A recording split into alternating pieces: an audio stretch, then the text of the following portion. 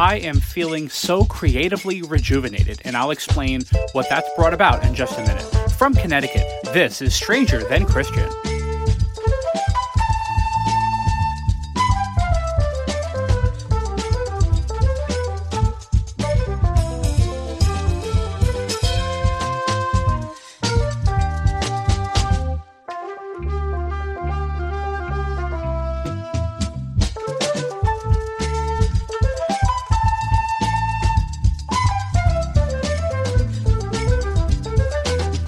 Good morning, good afternoon, good evening, wherever you are in the world. Welcome to another episode of Stranger Than Christian. My name is Christian Carey, and thank you so much for tuning in. If you don't know by now, this is the show where you can hear unrehearsed, unscripted, spontaneous conversation with complete strangers from all over the world. Today is no exception. My guest Bill is from my neck of the woods, Connecticut, and he, like me, is an amateur aspiring broadcaster.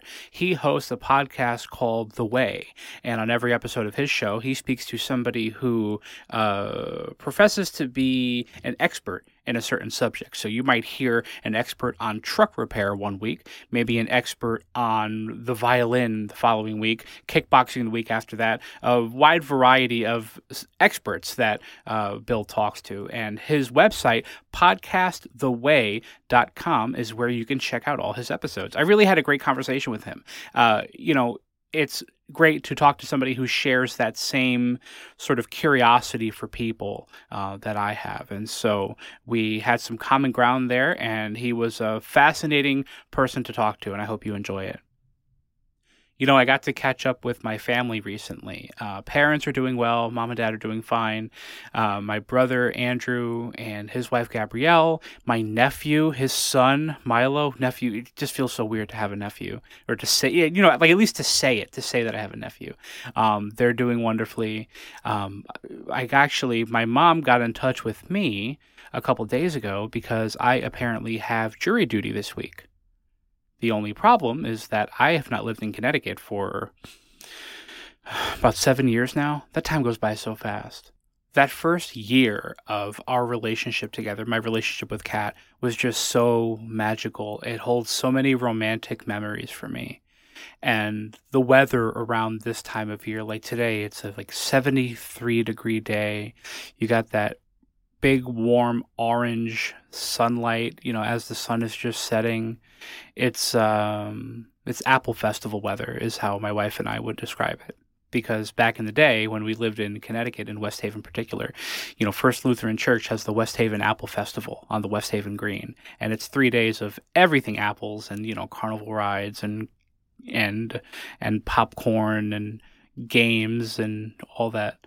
All the things that come with a fair, and we used to walk down there every year, and just such a magical time. And the weather right now in Lancaster reminds me of those times. And I think that in this particular relationship, I've never felt more fulfilled and more at peace and just happy. Anyway, that's a long way to say I need to call whoever I need to call in Connecticut and tell them I don't live there anymore before they come find my ass for not going to jury duty. Anyway, so family's doing well. I'm actually asked that question fairly frequently by the people who listen to this show. They want to know how my family's doing, and thank you for your concern. Yeah, everybody's doing really great.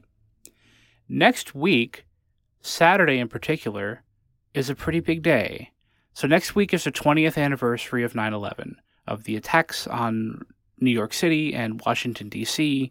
On September 11th of 2001. And it's such a trip to have coworkers and know people who were born after that, who have no memory of those events. And I'm sure you're going to hear a lot of this kind of talk over the next week or so, the reminiscing and the, where were you when? And I'll spare you that for the most part. I will say this, as somebody who loves television and loves broadcasting and loves radio and loves, all the things that I tell you week after week that I love. 9/11 is fascinating to me in that it is a study in what to do when you can't predict what's going to happen. Television entertainment is so manicured and prepared and scripted and rehearsed. And so when something like a plane crashing into the World Trade Center occurs, all of a sudden it's like watching a game of chess. It's, what move is the person behind the camera, the person behind the switcher in the control room, what move are they going to make? From that point of view, I have a sort of fascination with the events of September 11th, not in a morbid way, but just, the amount of news that was pouring in on that day. Every minute there was either some unconfirmed rumor or some update or some closure or some new event, and it was almost impossible to keep up with, which is why now we have a news ticker. You see the ticker at the bottom of broadcast news. That originated on September 11th because news was coming into the studios or coming into these sources so quickly that it was impossible for the person on screen to keep up. A lot of memories from that day. I'm fortunate that none of my family members, none of the people that we knew that were living in New York at the time, because I have a lot of family in New York, none of those people were affected by the events of that day, at least physically. We're all affected mentally and emotionally by those events. And it doesn't get easier to think about. It's absolutely blowing my mind, and I'm sure, again, you'll hear this over and over, but can you believe it's been 20 years since September 11th, 2001? Absolutely unbelievable. So I am planning on taking some time to reflect on that day and be present for those thoughts on that day, because anybody who wasn't born before 2001 may not understand completely. You may see the after effects of 9/11 in your everyday life. You may experience difficulties with airport security, or you may hear things about wiretapping and the Patriot Act. A lot of those are sometimes tangentially connected to September 11th, sometimes in very tenuous, sneaky ways that I won't get into right now, but it's a big one. And so I would encourage you to just take some time that day, even if it's not the whole day, but just be present for those thoughts, because whether you realize it or not, it's an important event. And it changed a lot of your day-to-day, whether you realize it or not. So I mentioned at the top of the show that I was feeling this complete creative rejuvenation. I feel awakened. I feel empowered. I feel like, for lack of a better phrase, I can do it. Whatever I put my mind to right now, I can do it. I can make it happen. And so I have this idea, and I'm going to run this by you because you and I are friends, and I want to tell you all the cool stuff that I plan on doing. A year ago, for BuzzardBlog.com, the game show website that I am the news editor for, a historian as well, but I do a lot of writing and reporting for BuzzardBlog, I wrote a 3-part investigative series on the existence of what was supposedly a lost episode of the 90s game show Where in the World is Carmen Sandiego? And on its face, it may seem like a trivial footnote in TV history. Probably because it is. But it brought me down this incredibly fascinating rabbit hole, and I was able to establish connections with so many people that worked on the show, so many people that were on the show, so many people that had some firsthand insight into the show's production and recording and editing and archiving. It was really a mind-blowing experience to be able to work on this article. It turned out to be one of the most read articles ever written on BuzzardBlog, which completely threw me for a loop. Thousands of people have read this 3-part series of articles. WGBH, the PBS station in Boston, Massachusetts, accepted my research as fact and entered that into their archive. And I am just very, very, very proud of this work. And so what I'm going to be devoting my attention to for the next couple of weeks is creating an audio adaptation of this article series. And it may be podcast length, it may be shorter, it may be longer, but somehow I feel like I can make one hell of a narrative out of this. And I'm auditioning voiceovers this weekend. I'm getting music together. I'm getting my resources together. I just feel like this is going to be a really cool project, and I'm really excited to show you when it's done. So that being said, I'm planning on taking a break from this show just for a couple of weeks so I can focus my attention on this project because I'm really excited to bring it to fruition. I talk all the time about how creatively fulfilled doing this podcast makes me feel, and I would be doing myself a disservice if I didn't follow that call to create. And so that's the next project I'll be working on. I will come back to this. It's only going to be a couple of weeks, and I may have some guest hosts in the meantime, which I'm kind of toying with the idea of right now, depending on people's availability, depending on, their equipment. I hope I can find a guest host with a good microphone. But that's what I'm going to be working on. I will keep you posted on its progress, and I just can't wait to share this story with you. If you haven't read the articles, buzzardblog.com, they're all available there. I'm excited to breathe some new life into the story and, give it another dimension. So that's what I'll be working on, and I really hope you like it. I'm still taking my social media break, but if you do want to check it out, facebook.com/strangerthanchristian. I am active on Twitter @strangerthanc, sharing new episodes, which of course release every Saturday morning on all the major streaming services, and at strangerthanchristian.com. Of course, patreon.com/strangerthanchristian to be a pal and support open, honest, unedited, vulnerable conversation. I would appreciate it. And I'll be back in just a minute with that conversation with Bill from Connecticut. But first, here is a word of interest about a phenomenal program on the Apocalypse Podcast Network. You're listening to Stranger Than Christian. Stay right there.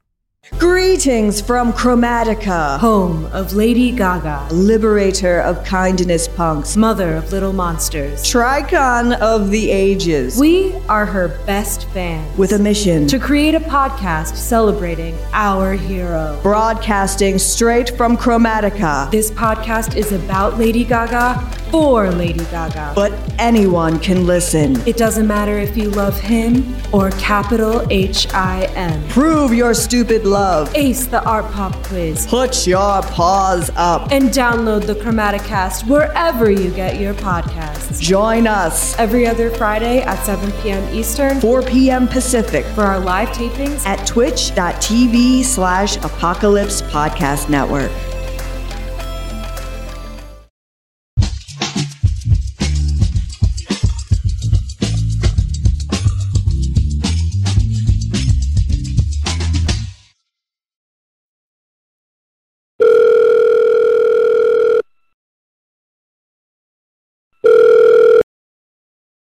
Hello? Hey, Bill. How's it going? Excellent. How are you? I'm doing good. How you doing? I have talked to about 63 guests for this show so far. You are the first Bill I've ever spoken to, which is weird because I feel like Bill's a pretty common name. I would say so. I like to think it's a great name. Do you know any other Bills? I know... Actually, no, not really. Maybe like I don't either. Now that I'm thinking of it, I knew like a Billy when I was in. I feel like everybody knew a Billy. Nobody knows a Bill though. I feel like the Billies didn't keep the name through adulthood, where they have to like cut off the Y and change it to Bill. Oh no, that was me. I was Billy up till late high school. Then I said, you know what? I need to look professional. Really? Does Billy look more professional, or I'm sorry, less professional than Bill? I guess like you said, people see as younger, so. I want to look older, I guess, or sound older. I guess. Doesn't it suck that younger is better, or like, people look at names like that and create their own narratives about who you are and your youth based on an extra letter at the end of your name? Oh, definitely. And also when you're younger, you want to look older, but then when you're older, you want to look younger, so it's a lose-lose. See, I didn't have that problem. I started growing a beard and maybe it's genetics. I started growing a beard when I was like 13. That's really young. Wow. It is. Yeah, I started getting like facial hair, like the whole thing. I used to go out to get Powerball tickets for my dad when I was like 13, 14 years old. Wow. And then you get the cigarettes and get liquor for your friends, right? No, see, I didn't get liquor for my friends until I went to college because I turned 21 my freshman year of college. So that's like that automatically makes you the most popular kid on campus. Oh wow, definitely. Wow. That's a nice big benefit to have. Some kids graduate and they're still 20. That is true. Yeah, I went to acting school for a couple years between high school and college. So by the time I went to college, I was like a couple years older than everybody. But I kind of liked having it that way. Yeah. And if you're an actor, when you're underage, you can act your way to get booze or whatever you need. That's true. I sucked at acting though. I didn't finish. I went to school for it, and I just realized what a crappy life that is, to like always be hoping for a role and like doing whatever you have to do in the meantime to like scrape by. Oh, I could see that. Definitely is a hassle. I saw you had a Don Grant on your show way back, and I had him on too, and he said it took him 20 years to get like his first role. Amazing, isn't it? How people can just like plug away and not reach that level of success until 20 years later. It's funny. It gives me a different perspective on these people who like. You ever go on YouTube or like on? I don't have TikTok, but I know that on TikTok people try to like voice act and do their auditions and stuff, and some people get gigs based on those auditions. I'm like, what does that say for the people like Don who have been trying for decades to get one gig, to get one professional credit? You know what I mean? And some kids think they can just like stand up and do it. Oh, definitely. It's literally like you can have the talent, but if you can't market it, that doesn't mean anything. That is true. That is true. You have to have fuel for that machine. Yeah, and in that case, it's kind of the opposite. Like, just enough talent, but you know how to market yourself, and boom, you make it.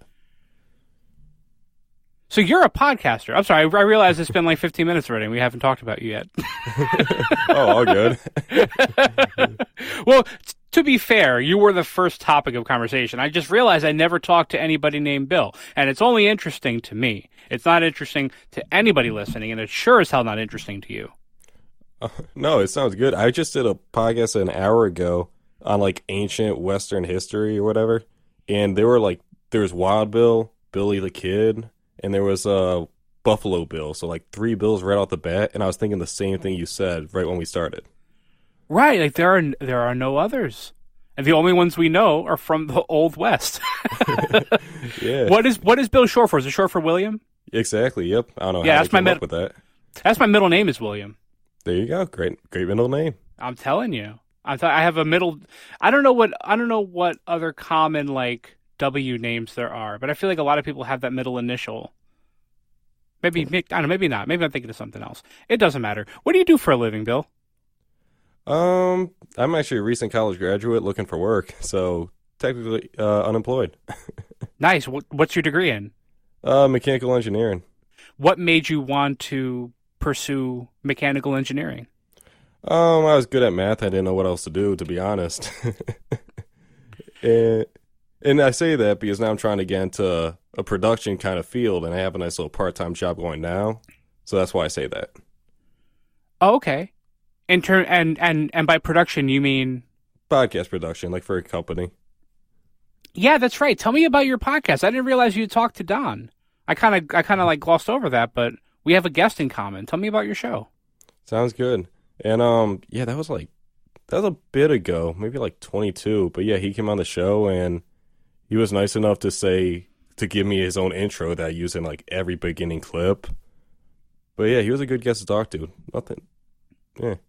Yeah, he was. He was super interesting to talk to. And you can't beat that voice, man. Oh, absolutely. Like at the end, I say, hey, would you mind saying an intro? And he like turns it on. Like, this is the, like, I can't even mimic that. That's awesome. We're gonna have to send it to me. I can find your podcast, but if you don't mind, I might put a little clip of that in here. Yeah, sounds good. And this will be my reminder to do that.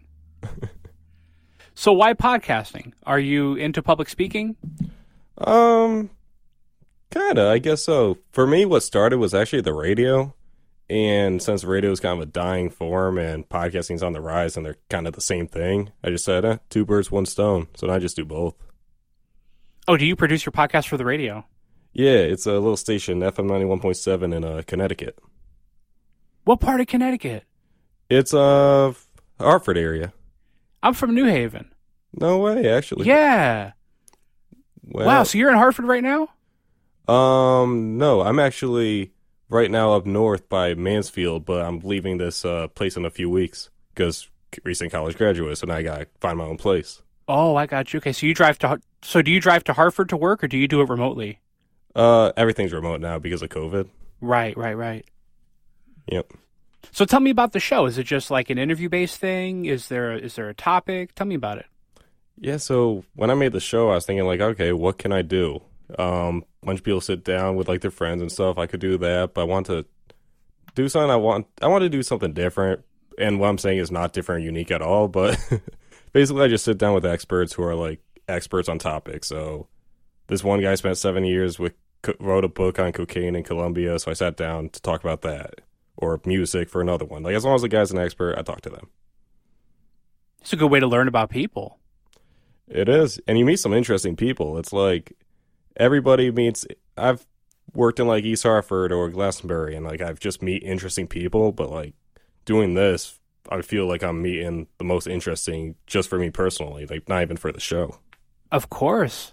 That's all life experience. Tell me about some of them. Tell me about some of the interesting ones. Sounds good. For people who like music, I actually had Ken Lewis on. He's a producer. I think he got his 104th gold and platinum record the other day. So that one's a favorite of mine because like the dude absolutely loves music. He's got a crazy studio in his house, and he was just like like super down to earth guy. So that was a favorite of mine. Besides that, there's more. I mean, guy who spent 7 years cocaine, but this one guy he wrote a documentary for The Guardian with the MS-13 gangs in El Salvador. Right. Yeah, MS-13 with 18th Street. So that was not a fun one because it's like a hard topic, but it was a very interesting one, I'd say. So that's another favorite. And I guess the other favorite I could say is this hacker in Uruguay who was sent to prison, Daniel Hill. He could go on, and I still message him like basically like every here and there on Twitter, and he just had a crazy story about getting framed and arrested and just everything. I'm going to focus on him for a minute. What was his story? What did he get in trouble for? What was he hacking into? Sounds good. So basically, like first off, he's very into the hacking scene. He likes Anonymous. He likes all that stuff. And his girlfriend had a issue at the hospital.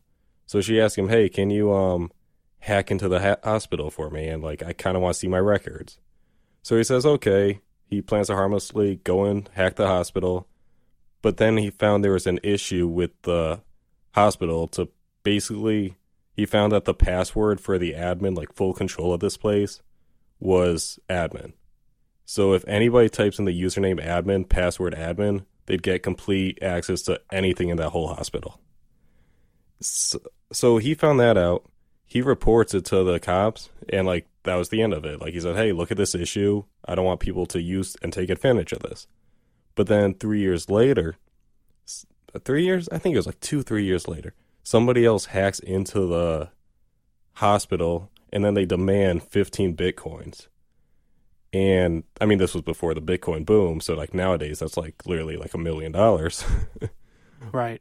But at the time, yeah, he demands 15 Bitcoins. And because Alberto said what he said before, like he brought up the issue, they targeted him. And when they raided his house, he's got like all these credit cards. He's got all these masks. He's got like his whole place is just completely hacker related. So the cops instantly saw him as suspicious.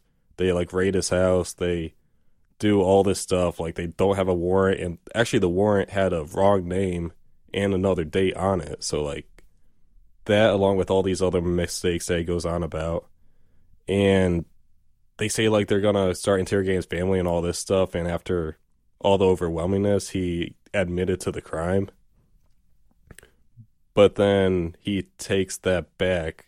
Like, he admits in the moment because, fun fact, the reason we have the, what is it called where you have to say you have a right to a lawyer? Right? Like Miranda rights. Miranda rights, yeah. Right. The reason we have those is because a bunch of people were confessing to crimes they didn't do because they didn't realize they had rights. They thought, like, if they admit, then they'll get the better case scenario. They won't get screwed over. Right. I remember that from high school. It was a guy, I think his name was Hector Miranda. and he had broken into a pool hall, and somehow he had like implicated himself, and they never advised him of his right to like have an attorney and right to to remain silent and all that stuff. So yeah, they read that every time. Yeah, you actually just remind me about that. Yeah, we did learn about that in high school too. Yeah, and I was so bad at high school history, but I was bad at high school period. Anyway. oh, I feel that. Still to this day, all I remember, Nina, Pinta, Santa Maria were the ships that came to America. Yeah, I remember that, and I don't know, like a lot of stuff. World War II is like my favorite, and like because I had a good teacher for that like segment of history. Like we had a good teacher who was very immersive and very interesting. It's always the history teachers, I feel like that. And then like the math ones are always very strict, science kind of. You got your mixed bag there. That's true, but science, I feel like science teachers have it lucky because science by nature is like an interesting topic. Like it's all about everything around us and what it's made of and things you can't see unless you have like a microscope, and it's all like it's automatically fascinating. Math, I don't know, man. I don't know that I would have the capability to make math interesting. Yeah, science. Today we're dissecting a frog, or if you mix these combinations together, you make a nuke or like a tiny bomb or something. I don't know. But yeah, math is you either like it or you hate it. There's no middle ground. Yeah, I love math. You like math? Yeah, I enjoy it. Well, yeah, you're an engineer. Of course you like math. That's why I picked it. Yeah. Are you good at, and I'm not going to quiz you or anything, but are you good at doing math in your head? Some people are like really good at it. Some people cannot do it to save their life. I used to be a wizard with it, but that's because back in like high school or middle school, you're constantly doing math problems. And now that I don't do them, the other day I'm playing like darts with my friend, and I struggled to subtract like 85, like 25 from 86 or something like. So definitely lost it a little bit. That would take me a second too. We say 86 minus 25? Yeah. I don't know. It doesn't matter. Yeah. So tell me how long you've been doing your show. How long have you been putting this podcast together? I started the radio about a year and a half ago, and the podcast maybe like 2 months after that. And then COVID hit. So even though I started in March, I made another episode April, and then I didn't really start until July, I'd say. So since did you audition? Like, was there like a tryout period? Did they give you like a test show to see how it goes? Like, how did you go about working for a radio station? Yeah, so basically the public radio station, or at that time UConn, where I was a student, they offered this. They say, oh, you can learn about the radio station. I just want to learn the software stuff. Mm-hmm. So I learned the software stuff. I learned the soundboard. I learned this and that. But then I found out they have a training course, so I just went through the course for a few months, I think like 3 months. Then I took some tests, and I did some like fake broadcasts and all that stuff. And then after doing that, they said, okay, I'm approved. I can go on the air. Campus radio. Yes.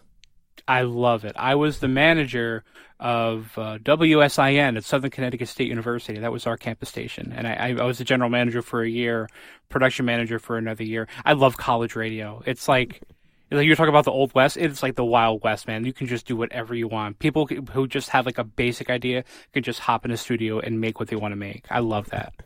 That's awesome. And I love that. Well, with COVID, I can't, like, everything needs to be clean now. But if it's after 10 o'clock, you can literally say, can I swear on this show? Yeah, you say whatever the fuck you want. Yeah, that's what I was about to say. I could say whatever the fuck I want after 10 o'clock. Right, here you go. Absolutely. Yeah, it was the same. Well, it was the same thing on our station, but our faculty advisor still just kind of didn't want us to swear even after 10. I'm not really sure what shows went on after 10. Do you guys have late night stuff over there? I started like right before COVID, so we definitely did, I'd say, but now I don't know, because they're all concerned about software issues. So even if you upload at 11, it might air at like 6 or 5 or something. Oh, is that how it works? You like Dropbox it to them? Yep, exactly. Literally, Yeah. Dropbox. I was working for, I maybe that's a stretch. I was doing this show for a little station called Radio Free Brooklyn out in New York, and I did that from September to February, and that's how it worked. Every week I would Dropbox them whatever episode I was working on. But But it ended up just not being fun because he gave me like, well, first of all, I was on Monday mornings at 2 a.m., which you know how many people are listening to independent radio at 2 o'clock in the morning on a Monday. Because nobody's like going to bed for work or anything. I mean, those Sunday night partiers that say, screw work. That's true. Right, yeah, if church runs late, people listen to the radio on the way home or something. Yeah, that's Sunday night. So that sucked. And then I had like a straight hour slot. And the way this show works, I don't know if you've listened to many episodes of it, but the way the show works is like, this can go on for, it doesn't necessarily have to be an hour. It might be half an hour. It might be an hour 30, you know? And so I had to edit the hell out of my show, and I hated doing that. I had to like stop and like beg for money for the station, and it just messed up the flow of it. So I'm glad to be off the radio now, but I'm also glad that there are stations that are still putting cool stuff out there, like the one you're working for. Yeah, and I'm glad they're still doing good, because the radio's not going down too much. It's kind of flatlining, plus there's apps for the radio, so it's actually doing just fine. And did you have to, like, were you live at 2 o'clock, or, like, you did it before and it would air at 2 o'clock? No, I would have to Dropbox it to them, like, 24 hours prior, and then they would play it. Gotcha. Which it was fun, you know, to be able to say, hey, I'm on the radio in New York. But then I hope nobody has any further questions about it. Oh, like, what time are you on? Oh, what station? Well, you've never heard of the station, you've never heard of the time slot, and you've never heard of the show. And it turned out, when they did the numbers, by the time I had left, you know how many people had listened to this show at 2 o'clock in the morning? 0. Not a single person. I got all my listens from streaming and from Spotify and stuff. So I was like, I'm gonna head out. I mean, at least there's that, but man, I would really think at least a few, like, late night alcoholics waking up or something. I don't know. Well, that's what I thought. And like, they told me at first, like, it was going to be at 2 a.m. on Mondays, which at first I was excited about it because, yeah, 2 o'clock in the morning on a Monday in Hartford might not be much. Actually, it might be the last moment of your life. But if you're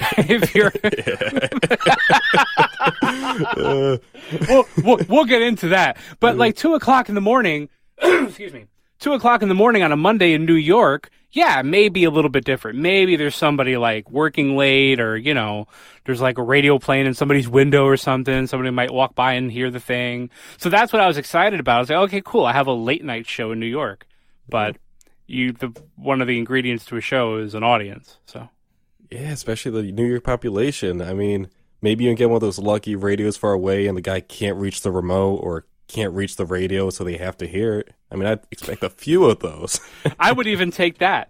Hey, listen, my dog ingested battery acid and I was flushing out his stomach and I heard your show. Like, oh, thank you very much. Hey, thank you. How nice. So what's the game plan going forward? How long do you want to be doing this podcast thing? And do you have goals to take it past the station you're at now? Yeah, I don't have plans to stop anytime soon. I love it. I hope I'd never stop loving it. I want it to take off, and the goal is, number one, is that gonna happen? No, but like, that's the goal. And radio station, I actually called up a few probably a month ago, and unfortunately, nothing came out of it, but I'm gonna keep trying, keep going. That's how you do it, man. That's how you do it. I should walk back a comment I made earlier about how these kids think they can get on TikTok or YouTube and, like, you know, do what people have been trying to do for years and years. Honestly, that's kind of how it happens sometimes, isn't it? I mean, if you have the talent, who says you have to wait 20 years because some other guy waited 20 years? If you have it, go for it, you know? Yeah, I'm trying to take that shortcut wherever I can. Listen, you got to do what you got to do. Yeah, that 20 years, a little time skip isn't bad. I mean, Ken Lewis, he was that producer I said, I think it was even more than 20 years for him. Maybe it took him 30 to get to where he is. It took him a real long time. Now, do you do research for the guests that you have on the show, or do you ask questions kind of like the way I'm doing? I just ask questions like in the heat of it. I don't prepare anything. Do you have a research process for the people that you talk to? Yeah, one thing nice about this show is I do everything, but then episode 24, I found somebody who really likes to do research. So I'll give her a notification like saying, hey, I'm interviewing this person. Here's some links and stuff. So she'll do a 10-page with like links and all this stuff, send it my way, I'm just like, thank you. You're such a lifesaver. So like, You I'll got a read that. researcher. Hot shit. Go- That's awesome. I know that's like the biggest break. And how did you link up with the researcher? Did they reach out to you? No, Reddit. It's social media is amazing. Reddit is amazing, isn't it? That's how I get like 90% of the guests for this show. Like at first it was all podcasters because I put out the ad for the show on all the podcasting subreddits because I figured anybody who reads this and wants to be on the show, they already have a good microphone. So like right off the bat, I got good sound quality. And it's amazing. Just the variety of people you can link up with at a place like Reddit. Oh, absolutely. I'm like the Reddit IMA is an amazing tool, but even like Twitter and all social media is the only reason my show is even remotely close to where it is right now. There are people that I, one, grew up watching and listening to on TV and radio, and two, people that I listen to this day to kind of get a little bit of swagger from, get a little bit of style from. Are there people on the radio or on TV that you, whether knowingly or not, model yourself after? Do you try to imitate a certain style? Well, it's funny because in the description of my show, like it's 3 words, talking with experts, and then I have parentheses. It's a mix between Joe Rogan and 60 Minutes. Okay. So I guess you can say like I kind of mimicked those two. But besides that, early on it was a lot of trying to mimic 60 Minutes and then seeing what Joe Rogan does right. But then I asked like other people, like, how do you do it? What makes your show your best? And they say, just make it your own. So I tried to take like tips and tricks, but I just try to make it my own now. Right. Oh, yeah. At the end of the day, you can't 100%, mimic somebody. You do have to kind of make it your own. But I find that, especially as I've gone along in this project, I feel like the style that I bring to it is a mix of a lot of different influences in my life. Some of them work in TV and radio. Some of them don't. Some of them are just really close friends. I just admire their ability to ask questions and their ability to kind of lean in and focus on the conversation at hand. You just become this giant mixtape of traits and qualities. Oh, definitely. And yeah, that's where like then it really depends on the episode. So like if I have like the Uruguay guy, he's coming on the show, the hacker, he's gonna come in the future, and because I've been talking to him, I can be so much more casual, laid back with it, like chill, say whatever, fuck up if I wanna, like whatever. But then if I have a woman who wrote a documentary on methadone, like that was another one, and it's a very serious topic, then I sort of have to take those more professional like approach, like so maybe like some professors I saw in the past or interviewers, I try to like take as much of that as I can. And since you are the one picking the guests and therefore picking the topics for the show, do you have a method to the order in which you pick people? Like you don't want like the methadone lady right after the drug guy, right after the hacker. You don't want all these like serious things in a row. Do you try to break it up for yourself once in a while and get like a rodeo clown or something? Yeah, it's a chaos theory, just to be chaos. No. I know it well, man. I mean, it's funny because they tend to group together. Like, I just find a hacker, and then another episode's, like, 2 episodes later is Silk Road, which is dark web related, or the Ken Lewis, then I have another producer in Chicago. And so, like, they all tend to group together. And I think it's because when I find a guest, I like to go through their followers list to see, like, what other people I can find. So I try to mix it up a lot, but they all tend to group together. And somebody told me the other day, my show is basically becoming it's basically becoming 3 topics: addiction, dark web, and I forgot what he said the third one is, but I am starting to fall into these niche areas, which is why today I did one on Texas Jack West, the Wild West, completely new topic, because I need to make sure I mix it up and I don't fall into these ruts. Right. No, I think that's a good idea. I think you keep it fresh, and if not keeping it fresh for your audience, keeping it fresh for yourself at least, because I'm sure you want to do a show and like have fun and maybe laugh once in a while, Oh, definitely. And like there are topics that I really am excited for, and other ones that not as much. I mean, I still am excited, but not to the same degree. Like, for example, actually, I just confirmed a QAnon one that I'm going to do in a week, and I've been wanting to do a QAnon interview for the longest time. What do you plan on asking this person?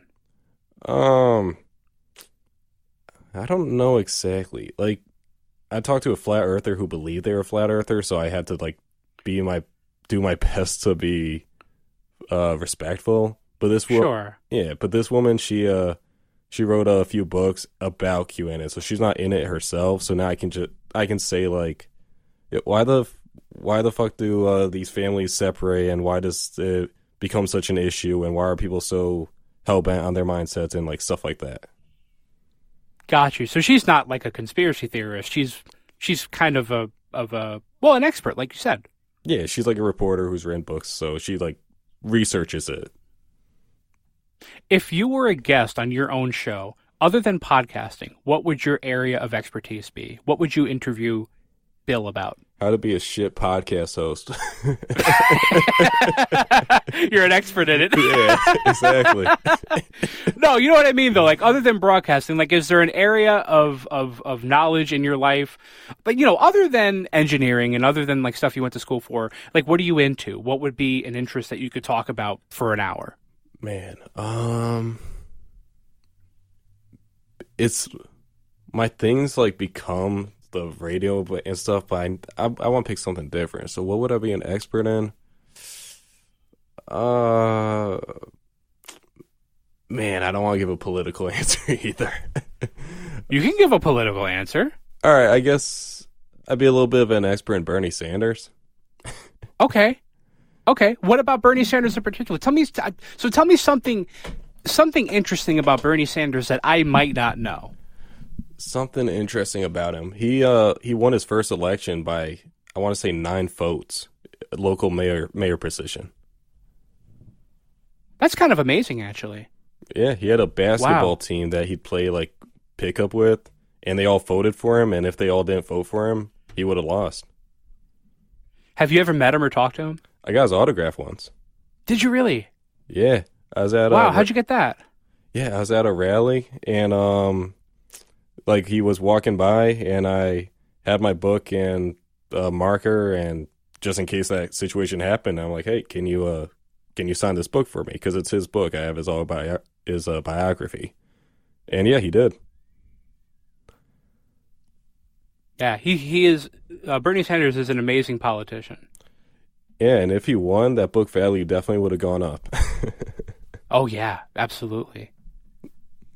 Yeah, that's why it's like a bummer, but it's like, shit, I could have made some more money. Maybe next year. Yeah.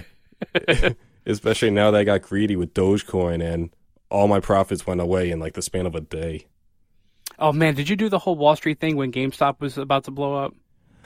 I did, but I wasn't early enough, so I only made like $50. Yeah, I didn't make anything off of it. Well, you know what happened? Well, first of all, I talked to an investor a couple months ago for this show, and he confirmed something that I sort of knew to be true, but I just got caught up in the fun of it. Once everybody knows about it, it's too late. Oh yeah, definitely. So once I find out about it, it's definitely too late. So like I spent like my whole work shift. I was working in some shitty office, and I was reading about this thing and finding out just like how to get involved in it, because that was attractive to me, that idea that like everyday people are playing the stock market. I'd always been interested in getting into stocks and stuff, but I was always sort of intimidated by it. But it's like, okay, maybe this is my chance to at least learn about it and get in and have some fun. So I bought like 10 shares of GameStop when it was low. And it was like the next day that Robinhood, the trading app, started canceling people's orders and started canceling out their funds and doing whatever they were doing to limit the purchase of the stock. And it became this entire thing. I think there was a class action lawsuit against them filed by oh my God, what's her name? Ocasio-Cortez, on behalf of all the people who got fucked out of their money on Robinhood. Yeah, no, that was brutal. And that's why I left and so many of my friends left Robinhood, because it was crummy as hell. Some guy came on the news And he said if Robinhood didn't do that, GameStop could have kept going and it could have even reached $1,000. Right. Yeah, they really crippled what was going on. But I also think that a lot of people rode that wave without knowing, for lack of a better phrase, not really knowing what the fuck they were doing. You know what I mean? Yeah. And that was definitely me. Like I just seemed like fun. And I didn't, some people dropped like hundreds of thousands of dollars into GameStop stock. I maybe spent like what, $200, $300, like something, you know, just to have a little bit of fun, you know. At worst case scenario, it's a learning lesson. Oh, exactly. And I know a lot of people, the reason I threw in like maybe $400 and my roommate did the same, because there was like a whole movement behind it that these hedge funds like Melvin, I want to say, they would keep shorting these companies to make a bunch of money. So like they dig the company into the ground. And by GameStop going up, if it took off until that Friday, they would have been out. I mean, one of them was out like 48% of their earnings or something. But a lot of people were trying to see as like a stick standing up to Wall Street. So I'm like, I'll do my part. I'll take a stand throwing 400. You have any stocks now? Like, did you maintain an interest in it after the GameStop thing fizzled out? I'm still in the stock. I have a few Microsoft, and Dogecoin was my big one, and that's where I was doing very well. But then Saturday Night Live happened, and all my earnings just disappeared. That's right, because Elon was on the show. Did that really kill the price of Dogecoin? Yup, and the worst part is the whole day, like everybody was hyping it up. It's Saturday Night Live.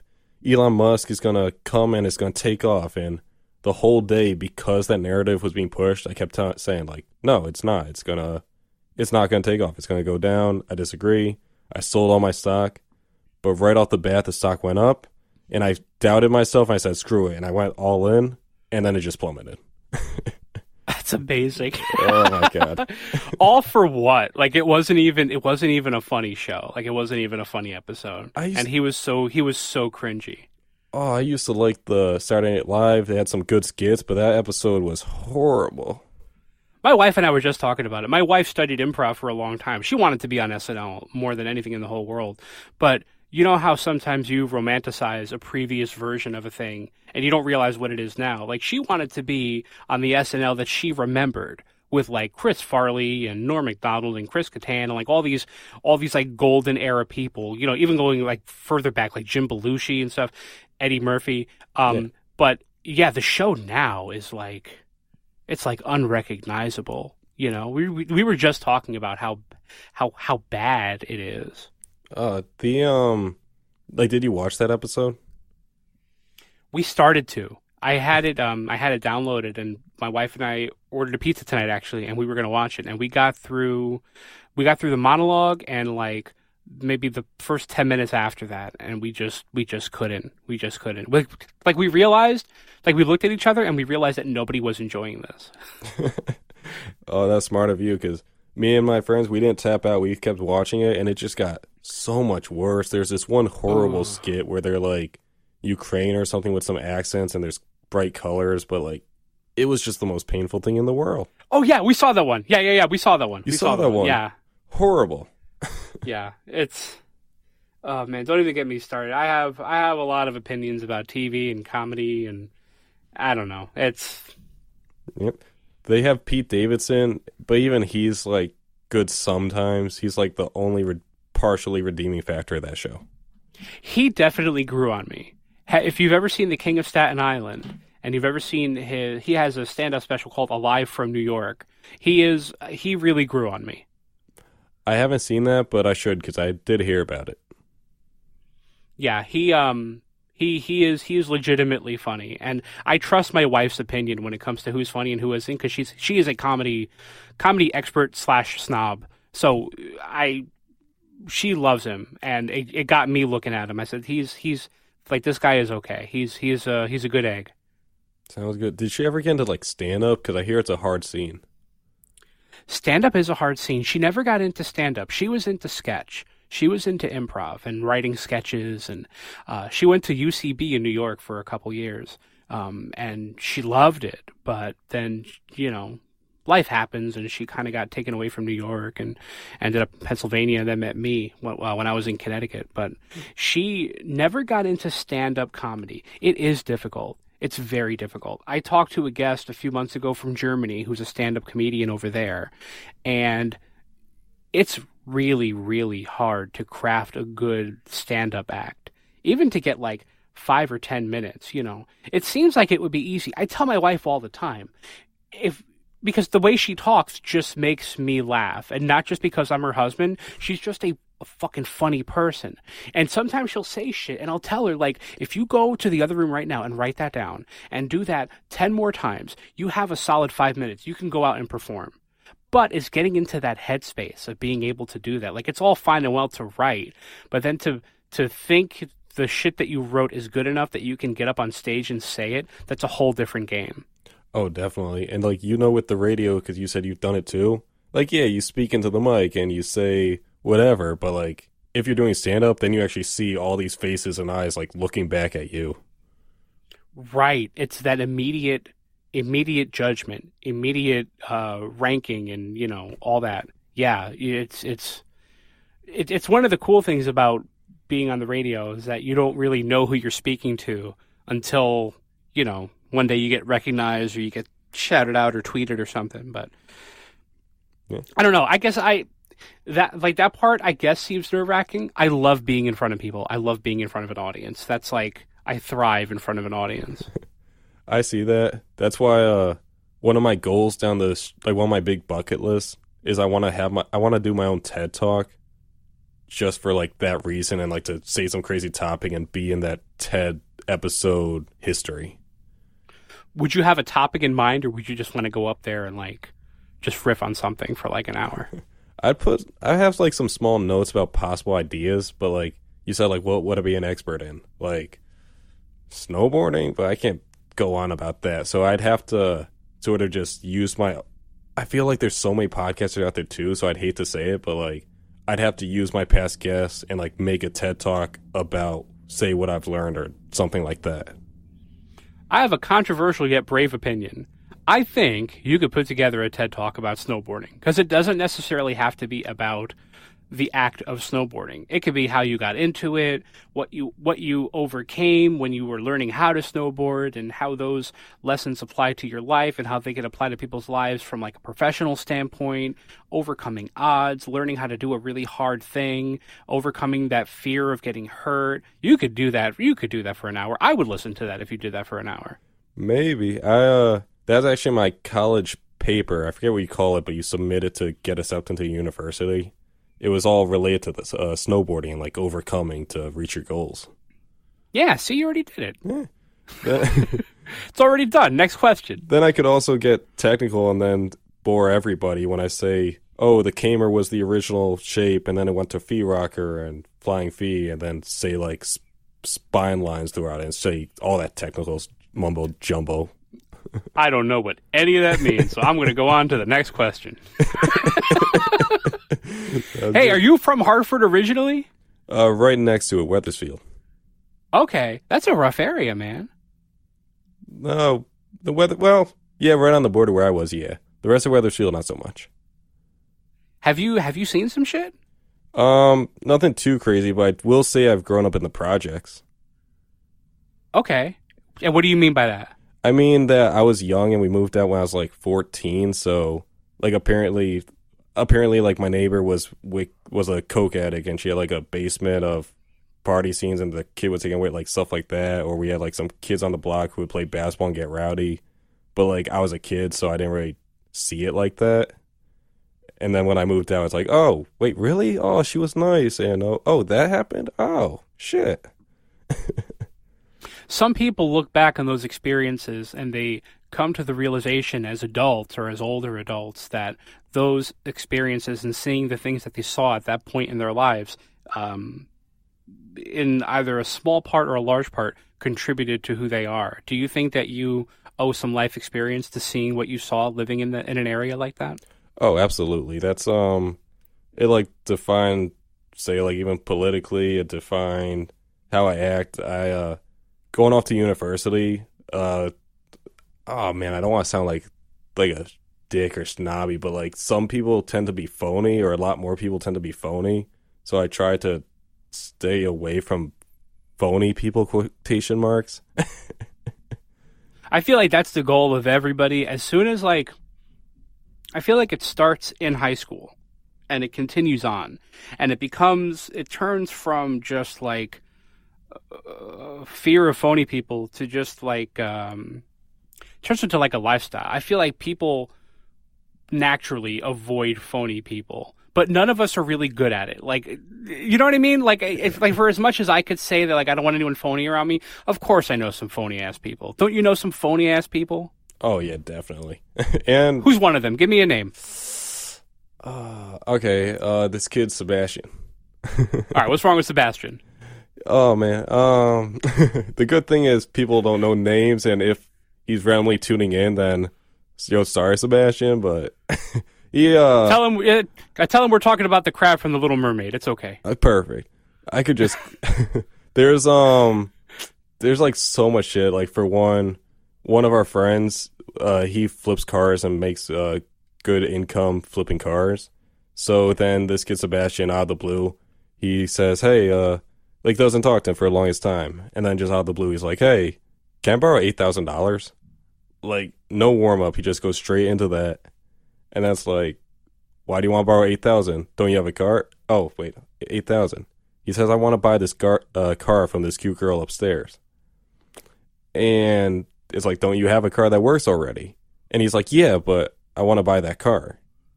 So you don't have money on you, but you want to borrow $8,000 to buy a car for that reason. I don't know.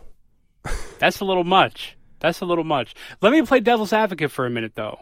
Is that phony or is that just ignorant? That's why. Like, could you blame him? You know what I mean? Like, I feel like phony. I feel like to say phony sort of implies that there's a strategy to it. Like, you're not being genuine. But I feel like I see it sometimes, like on these Facebook groups where people like buy and sell shit. I'll see somebody say like, "Hey, I have $800. What kind of car can I get with that?" And it's like, I don't think they're trying to be cheap. I think that they're just being broke and ignorant. you know what I mean?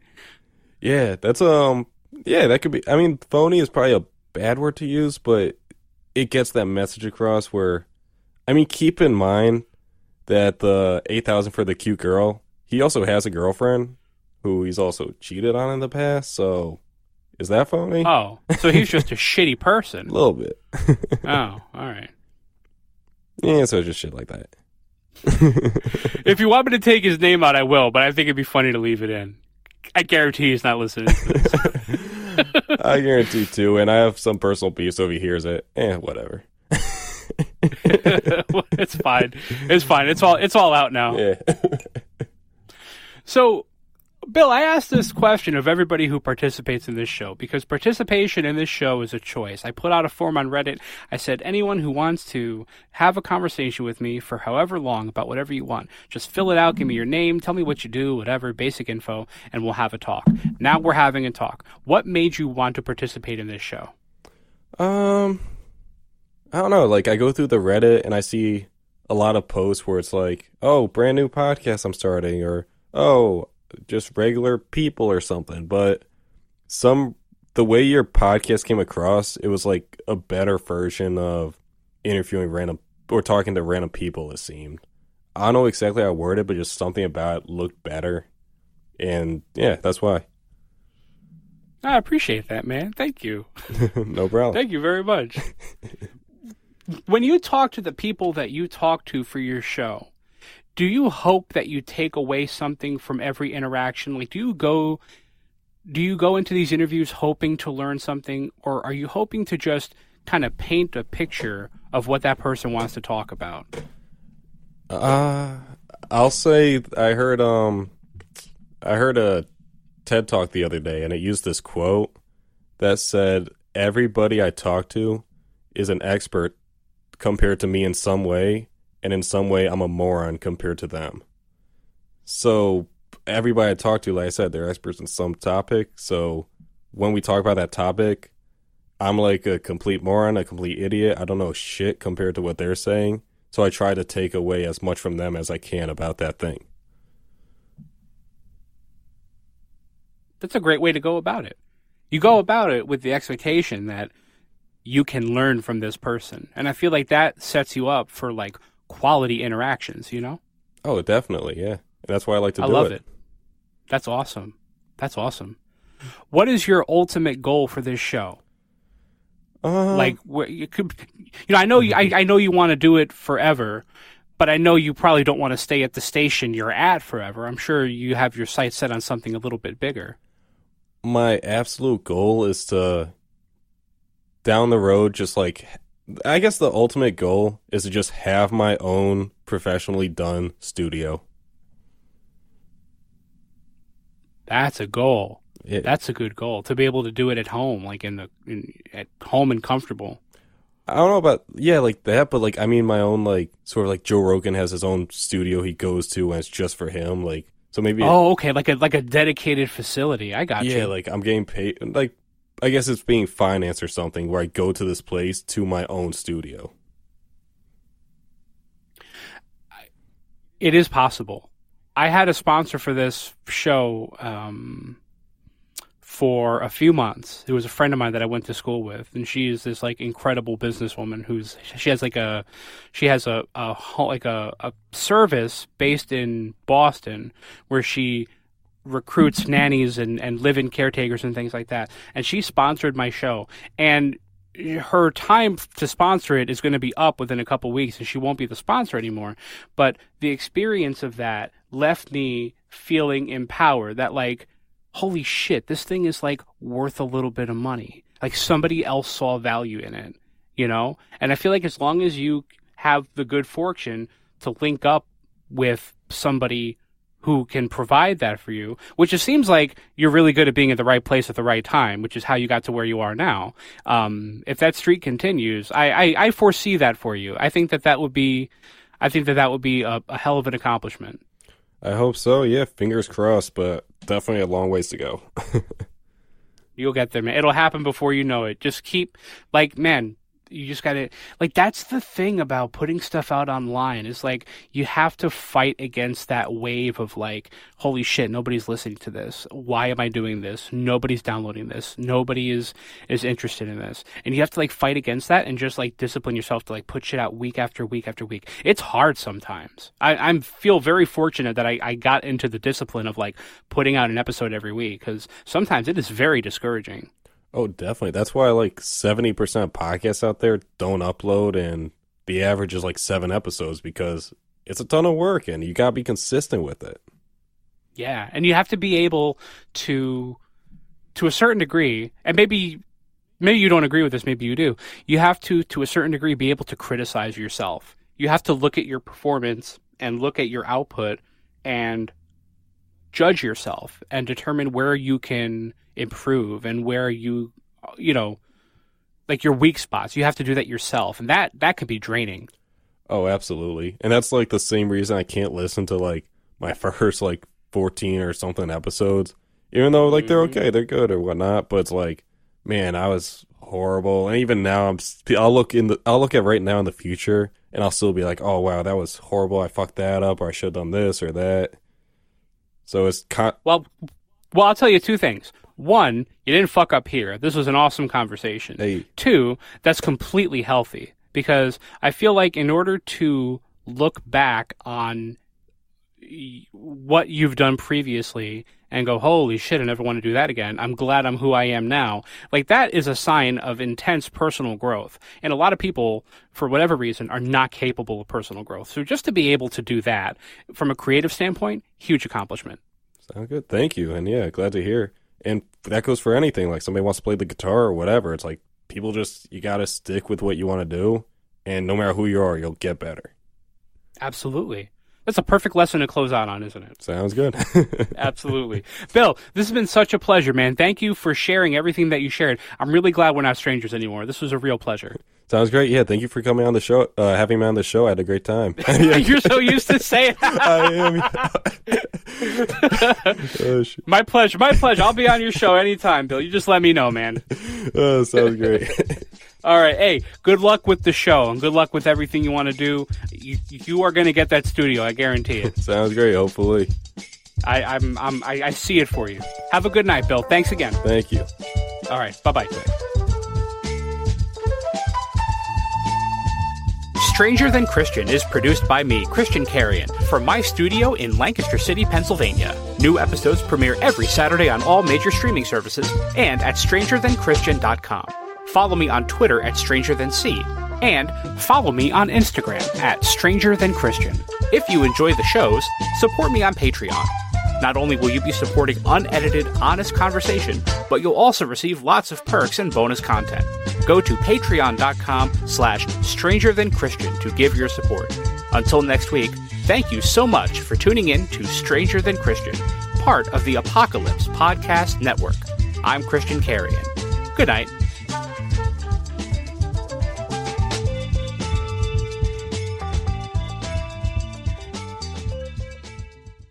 Stranger Than Christian is a Fat Paulie's Bagels production. Thanks for listening to the Apocalypse Podcast Network. For more great podcasts, go to apocalypsepodcastnetwork.com. And remember, every time you support one of our sponsors, you're supporting the podcast you just heard.